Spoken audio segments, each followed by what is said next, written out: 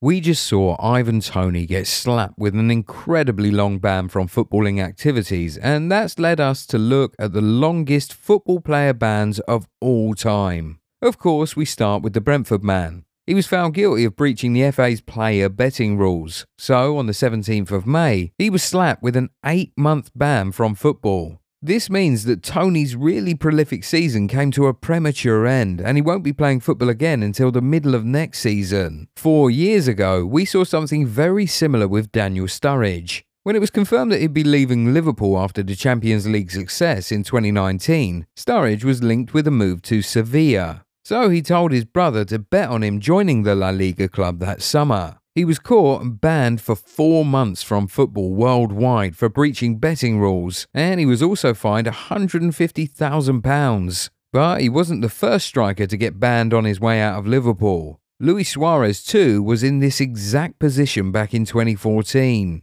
At the 2014 World Cup in Brazil, Suarez bit Giorgio Chiellini in a group stage game against Italy. The incident wasn't caught in real time, so Suarez was not sent off. But 2 days later, FIFA banned him for 9 international matches, the longest ban ever in World Cup history. But that wasn't all. The Uruguayan was also banned from partaking in any footballing activity anywhere in the world for 4 months. And when we say any footballing activity, we mean any at all. He wasn't even allowed to enter stadiums during this time. But it didn't stop him from securing a transfer. So he moved to Barcelona that summer and memorably went on to complete the European treble in his first season there. In this video, we've seen players get banned for breaching betting rules and for assault, but this next guy received a lengthy ban for failing a drug test. His name is Kolo Touré, and the year was 2011. He was playing for Manchester City at the time when he failed the drug test and was immediately slapped with a 6-month ban beginning on the 2nd of March 2011. Kolo would eventually leave the club to join Liverpool in 2013.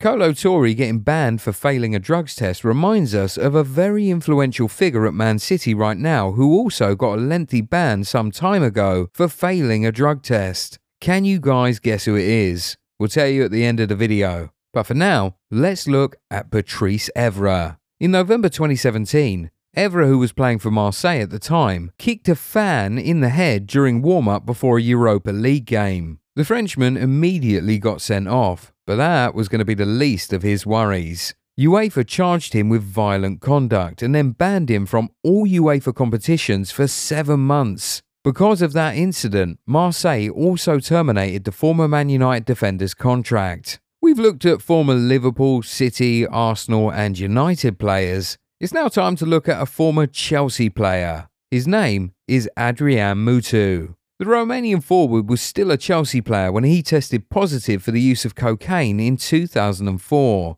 He was slapped with a 7-month ban from football. Chelsea immediately terminated his contract and even sought compensation from the player for a breach of contract. Speaking of getting a ban for cocaine, there's a certain man whose name just has to come up. We're sure you can already tell who we're referring to, but we'll come to him later. Right now, we want to look at a former Man United player who got slapped with a lengthy ban for a very weird reason. His name is Rio Ferdinand, and the year was 2003. The centre-back, who had just moved to Man United from Leeds United in 2002, missed a drugs test, and for that, he was banned for 8 months. No, he didn't fail the test, he only missed it. The test was scheduled to take place after training one day, but Rio forgot and left to go shopping immediately after training. When he remembered, he quickly returned, but it was too late. The defender later took the test and passed. He even offered to take a hair follicle test to prove that he didn't intentionally try and avoid the test, but the FA refused and went ahead to slap an 8-month ban on him from both club and international football. Ridiculous if you ask us,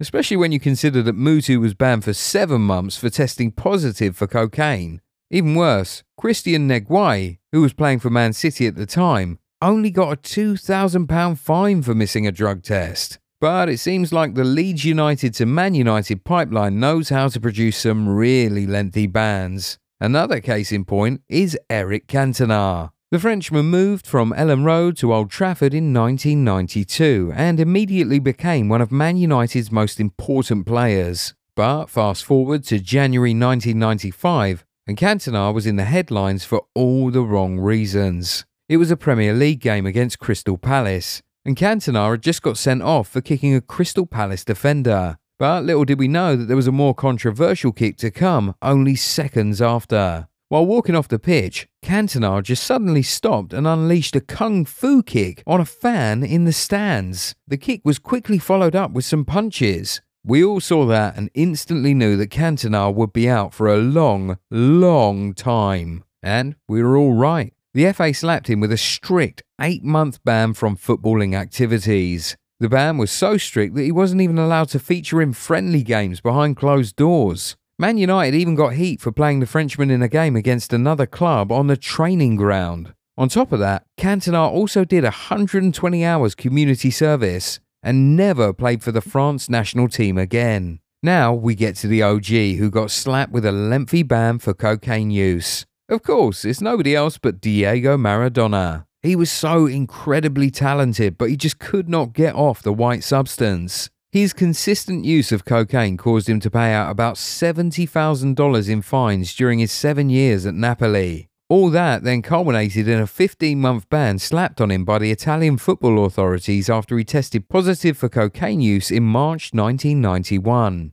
He returned to Buenos Aires during this period and spent a short time in jail there. In the two cities where he was loved and revered the most, the GOAT received harsh criticism during this period because he was unable to curb his excesses. But somehow Maradona's ban for more than a year is not the longest we've ever seen in football history. And that's because we've seen a player get banned for 18 straight months. That's a year and a half. Crazy. His name is Joey Barton. And if you knew this guy, you would not be surprised by this at all. This guy stubbed out a cigar in the eye of a youth team player, assaulted a 15-year-old fan, started a 10-man brawl in a friendly game, and even assaulted his own teammate, Ousmane Dabo, during training. He beat the player so bad that he lost consciousness and had a detached retina. He was arrested and charged for assault, pleaded guilty and was given a 4-month suspended prison sentence, ordered to do 200 hours of community service, and instructed to pay the victim £3,000 in compensation.